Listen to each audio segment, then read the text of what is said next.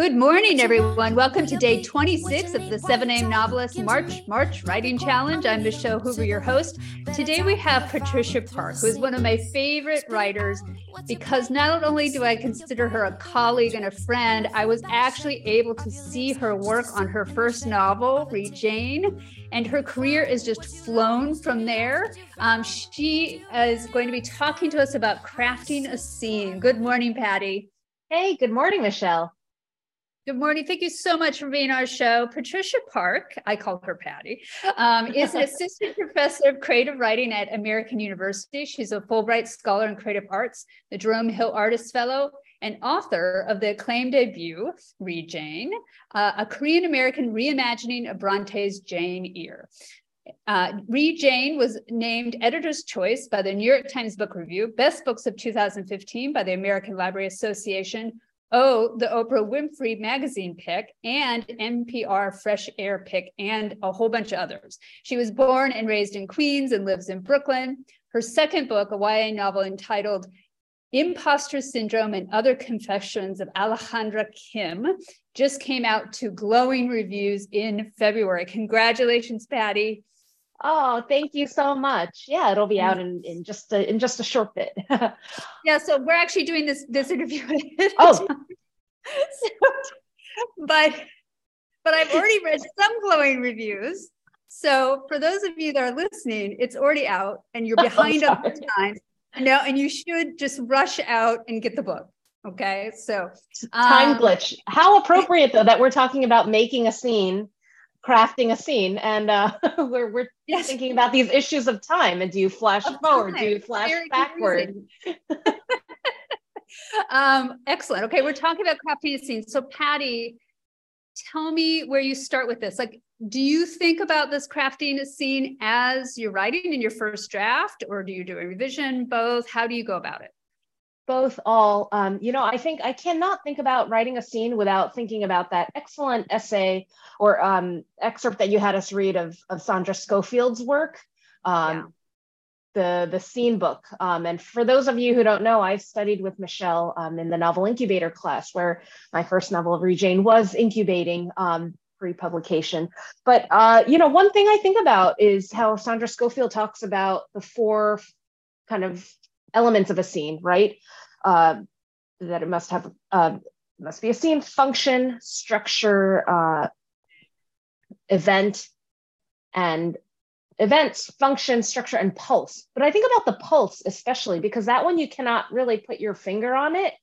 And I think about I think in scene blocks with my characters. I'm like, okay, I know that Ala and Billy need to get from like estranged to back to being best friends. How am I going to get there? So I'll list out like the 5 beats the 5 moments that need to happen, right?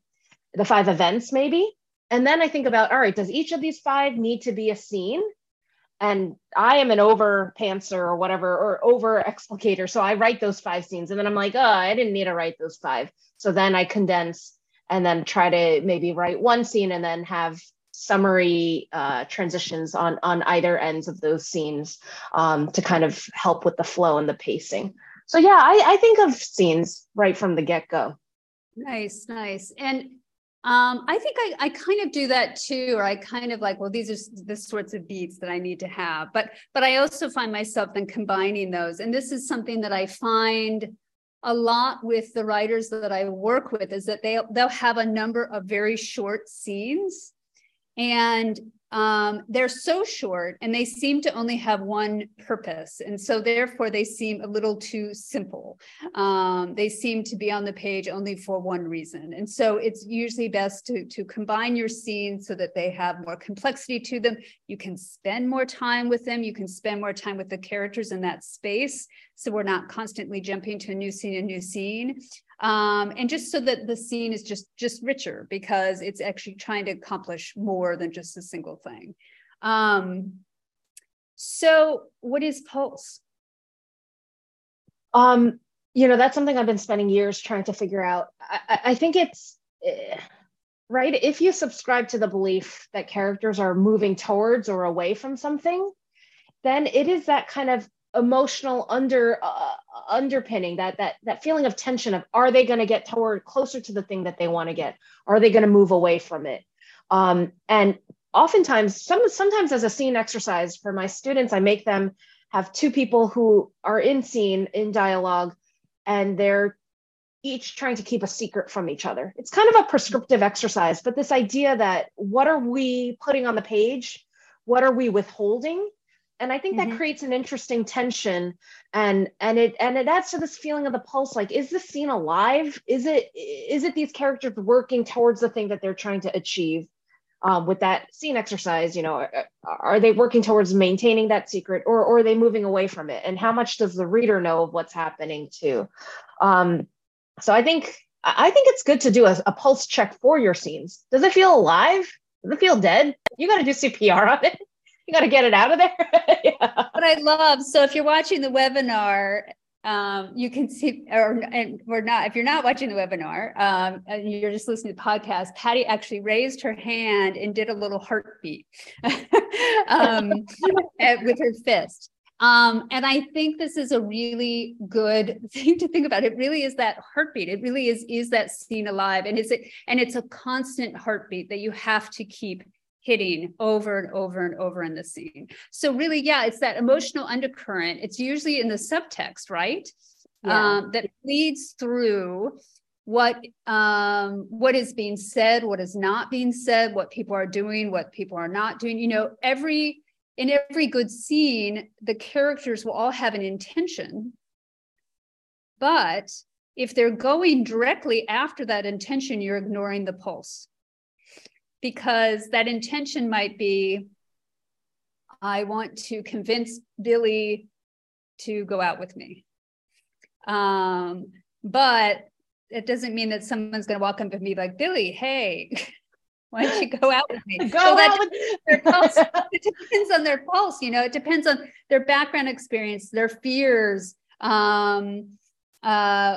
what they think of Billy, what they think of themselves. Are they going to be able to go directly at it? Or are they going to have to hide it? Or they actually have to be, hey, Billy, you're an idiot. And that's how they're going to get at it in terms of how they operate emotionally, how they see the world, and how they're going to be able to direct that intention. So it really is that emotional undercurrent within the scene, but also through the book as a whole, because if you don't understand on a deeper level what your character truly wants versus just the concrete thing that they say they want, a car, a book, or whatever. If you don't understand that's really about freedom, autonomy, love, whatever, that heartbeat, the scene's going to die. Yeah, when you talk about the emotional subtext, I think subtext is it's one of the hardest things to manage, right? Because you can get the two characters into the car on their way, in the getaway car. You can have the bomb explode. You can have them make out or whatever. You can have them do explicit action, but that emotional subtext is guiding the way that they touch the steering wheel or rattle their keys or not. I think about, there's a passage in a craft book that I found very helpful was called Getting into Character, 7 Secrets a Novelist Can Learn from Actors by Brandon Lynn Collins. And she has a whole section on subtext, and she gives like different versions of blocks of dialogue. One where it's overt, like, go out with me, I like you. But people are seldom so forthright, right, in what they say. And then another version where, okay, this is the thing that they really want, but this is the way it's coming out because they're not able to find that words. But the stage direction, all the kind of otherness happening in the scene is adding to that feeling of the pulse, and it creates this kind of a richer emotional subtext. And I think it might take several passes because you really have to know your characters and understand your characters to get that pulse right. And so you might have to revise those scenes over and over again to really, or do you? I mean, how do you feel about it? To really get the pulse in, not only to get the pulse in the scene, but to understand what the pulse of the characters is. Yeah, it's so many revisions. And I think that's why, I think novel writing, you kind of shoot for show, but you putt for dough. It's all those little strokes right? As you Yeah. get closer, strangely, as you get closer to the green, it takes you more strokes to get there than that one long drive shot. This analogy actually maybe isn't quite exactly holding up, but I like that. Well, it takes me forever to get to the green because my golf game is pretty poor. same. I have no short game is I my lose problem. the balls. I stopped playing because I lost too many balls, and they're expensive. But yeah, what you're saying about some writers, in their first drafts they write short, simple scenes, like and I get that impulse, right? You're just this little short scene is serving this sole function. That's all it does. And then this short one does this. And that's how I used to start out. But I think because I realized, no, seeing you need so many more. I'm now in this opposite moment where when I'm starting out, it feels so daunting. Instead of just throwing two characters naturally into conversation, and all it does is really function as an exercise for me to get to know these characters. So none of the dialogue might live on in later drafts, but it was an exercise for me to get to know them. Now I'm like, no, this scene must overachieve, and it must not only show their voices, it must serve this function of like getting them from point A to point B, literally, but also figuratively. It must show this progress or regress in their relationship. It must also be set in this place to show the gentrification of New York and of Queens. So it has to be set on the 7 train platform. Oh, wait, but it's winter. So why would they be on the 7 train platform, like just hanging out and watching the trains go by? And then this is this is why I think it takes so long to write a novel, at least for me, because I'm trying to do so many things. And then if you kill off that character, or you change it to spring, or the 7 train, gets, goes under track maintenance and is out of service for the next 7 months, then you're like, well, what was all that work for? Plus seasons, I think, kill me, like, oh, damn it, it's winter. It's really cold. They can't stay outside for hours doing this. I'm not going to do, Now that I'm writing YA, I have to think about the school calendar. And I'm like, oh, shoot, the SATs would be happening then. No, they can't. They can't sit around and like drink coffee. And unless then is the emotional subtext, or is the pulse there? I'm sitting and having coffee and shooting the bleep with my friend. I should be studying for the SAT. So then you see how it changes the color and the tone and really the pulse of that scene. So every little thing, like you have to, I too many puppet strings. Yeah. Like, so sometimes I'm like, oh shoot, it's winter. Oh shoot, they'd be doing their SATs, or, oh shoot, it's 1936 and in Weimar, Germany. I do all sorts of historical novels in which I'm discovering facts that are like, damn it, why did that have to be factually true? Normally I can use it and it will deepen a scene because it gives a deeper context, and it gives just something more for the scene to do. So I sometimes, even if those sorts of things bother me at first, it might be kind of a gift, just like, oh, they've got the SATs happening at the same time. That can be actually really interesting. Okay, pulse. What else in a scene? You named a few things. What else is the next thing that you think about? We talked some about event, like what's it has an event. Function of the scene, like what service is it providing, or how is it furthering the trajectory between Billy and Ale? Structure. I think about structure a lot too, because once you see a scene, you can't unsee one. So, at the time I was writing my first novel, I was looking at how other writers would construct their scenes. And I noticed that someone like Claire Massoud in The Emperor's Children, especially the way that she kind of writes her scene is you don't always start at the beginning of the scene. You have the summary kind of getting into it. They're like walking down the street or catching up on, oh, well, they were playing phone tag for this long. So you might have that kind of summary. And then we jump into some of the middle of the scene and then we pull back out.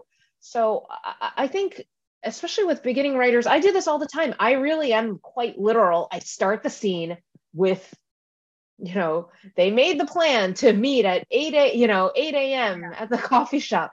And then I have her walking to the coffee shop. And then then I have Billy sit down. And then I'm like, who got there first? Oh, so much depends on their character of who got there first. And it's very granular. It's very like blow by blow. And so a lot of my work is first laying down those tracks, and then afterwards cutting away the boring stuff. And then seeing, hey, wait, I've written 5 of these scenes that go blow by blow. All right, can I combine, you know, 2 of them and then summarize the rest or something, you know, and I do some kind of, Jengaing. Yeah, that sort of variation is important, because that's something else I'll see, is that writers will oftentimes start scenes in the same way. And so every scene will start in the same way. So I was working with a writer, she's a brilliant writer, but every scene would start with and she's so good with language and she's so funny, but every scene would start with this kind of long piece of exposition and kind of riffing. And then she would finally let people talk, or let kind of put us in the moment. Now, she's such a good writer that we kind of go along with the riffing. And so she can probably get away with that more than others, but she was doing it scene after scene after scene after scene. And that causes problems. So you want to look at also how you vary, how you're beginning your scenes, where you're beginning your scenes. But I normally tell students and writers, begin at the last possible moment that you can for the scene to start. Like, you have all this preamble, but what can you really cut down to the last possible moment that you can really get the scene to begin? And that might be helpful. Good. So when you talk about an event, so again, we talked about with Sandra Schofield, we had her on in the 50 days, and I would go back to the 50 days and look for her, because she's fabulous. And I love her scene book, and she also has a revision book out now. So I always think of event. I know, I was so excited. She was also calling from, I think she lives in Montana. So it was like 5 a.m. It was an ungodly. Wow. Really, you want your scene not to just be something happening, to an event. The way that you determine that is if it has consequence on the next scene and the next scene and the next scene. So what happens that's going to carry through to the next scene and the next scene? Not, if someone says something or does something, or something happens, hopefully that's just not going to be swept under the rug and go away. Hopefully that will be significant enough that it carries to the next station they have, how they relate to each other in the next scene, what they're willing to do with each other. So let's say if this young woman wants Billy to ask her out, and she finds him a little pet rabbit to convince him to do so. I don't know. I just came up with that. I don't know why. Well, you pull a rabbit out of the bag. Weird, but I like weird. How she gives it to him, how he reacts, is going to affect the relationship from then on. You cannot forget that. So not only with that, do you have an object that you can repeat and use and make fun of and as you could continue forward, but also just remembering what you already have, right? And that's the problem when you find a scene that doesn't work and you have to take it out, because hopefully it affects every other scene, right? Yeah, so that's all that DNA, all those strings. I feel like we are Penelope at the loom, right? With the never-ending quilt, and we're weaving, and then at the end of the day you unweave it, and then you have to reweave it, because you cut out that scene and you were doing your homework, right? And yes, it's serving this function of function event. I sometimes interchange them. I know you're not supposed to, but it's serving this need, right? For, okay, I've got to establish, like, Alice still upset about her dad, and she's saying that to Billy. And when you cut that scene because it's like not really doing much, or it's flabby, then you have to still add those little pieces to the other scenes around it, or convey that information some way. Like, Michelle, how do you handle that when you're pulling apart and then reconfiguring? I go out and pet my cat. I don't know. I usually will. I have to step back a little bit, but though I love killing scenes, combining scenes, and using kind of the the rubbish of what I have from other scenes to make other scenes come alive. I actually see that as an opportunity, but it can really hold you up. And so for me personally, I'm always thinking of my book, and I'm always thinking of the problems in my book. And so I'll take runs in the morning, I'll be in the shower, or I'll do something and I'll be like, oh, I can use it this way. And that can be kind of exciting because I knew I have that in my toolbox and I can continue forward. It's just always there. You're thinking. No, I love the positive aspect of it. I'm like, damn it, now I have to like do surgery again to that scene, because that I love something from the rubbish that you can salvage, or that gem that you have found, right? That occurs to you on the run. And then how do you do the transplant into the scene without the whole body failing, the body of the scene failing? Well, there's lots of times that you might have to really go back and begin to weave it from the beginning. Right? Because otherwise it has to feel organic. And there are a lot of writers too, who I know Lauren Groff for one does this. They'll write their first draft and then they'll throw it away and then they'll write the second draft. So they don't actually look at the first draft when they go into their second. Now, not only do I wish I were Lauren Groff, well, I wish I was, but I have not been able to do that. And so I do think it slows me down sometimes to hold on to the rabbits and to hold on to it sometimes. But I just kind of keep hitting my head over that problem, or considering it like a big puzzle that I'm working on. But I do think for some people, if you're having a really hard time, you might just need to just toss that whole part and go back to that creative space again to start anew. You know your characters, you know the setting, you know the place, you know what you want to do, and work forward from there instead of having to save bits and pieces from scenes that you've already written, because that can really kill you. Oh my gosh, I love that. It feels refreshingly very like Marie Kondo. If it doesn't spark joy, let it go. If it doesn't spark joy, let it go. Minimalist kind of. Absolutely. Yes. Start afresh. Yes. Okay. Wow. That's okay. Okay, we could end there unless you want to have one more thing of what you think about in terms of scenes, or should we just keep what makes you joyful? Because I just talked to A. Osworth about joy writing, and so they were fantastic in sticking to what gives them joy with their writing. I guess one last tidbit I'll share is that we can talk about event function, structure, pulse, but really on the top of every scene I write POS, which apparently I didn't realize stands for piece of bleep, but I write POS for point of scene. I write it on POS, and I'm like, and then I just try to remember what the one thing that the scene needs to accomplish. And if I can hold true to that, then all the other layers, the emotional subtext, all of that will come in later drafts. So if I could just write POS on the top, point of scene, Ala needs to confide in Billy about her father's death. And then that will be my kind of North Star.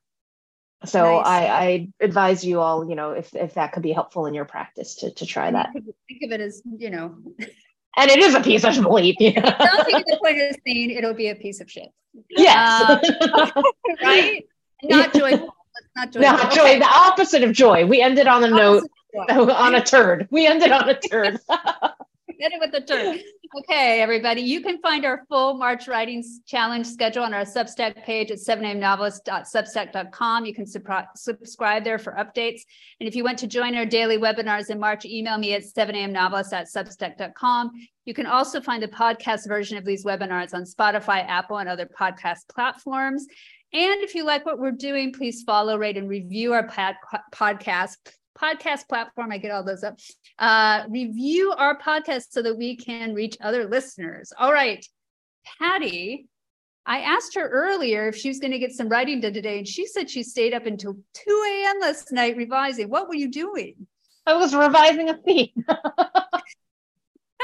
I was taking 2,000 words and making it 1,800 words, but adding more elements. So yeah, maybe next time I should take the Lauren Groff approach and just bid it goodbye and just start from scratch. Is that what really kept you? I mean, or do you just write at 2 a.m. normally? I don't normally. I'm a morning writer. So this was by sheer desperation and a deadline. But you did it. You got it done. All right. Excellent. Thank you so much, Patty, for being on and helping our writers out, thinking through these things. And everybody else, thank you. I want to get you back to your writing chairs. Happy writing. Bye. Thank you, Michelle. Always a pleasure.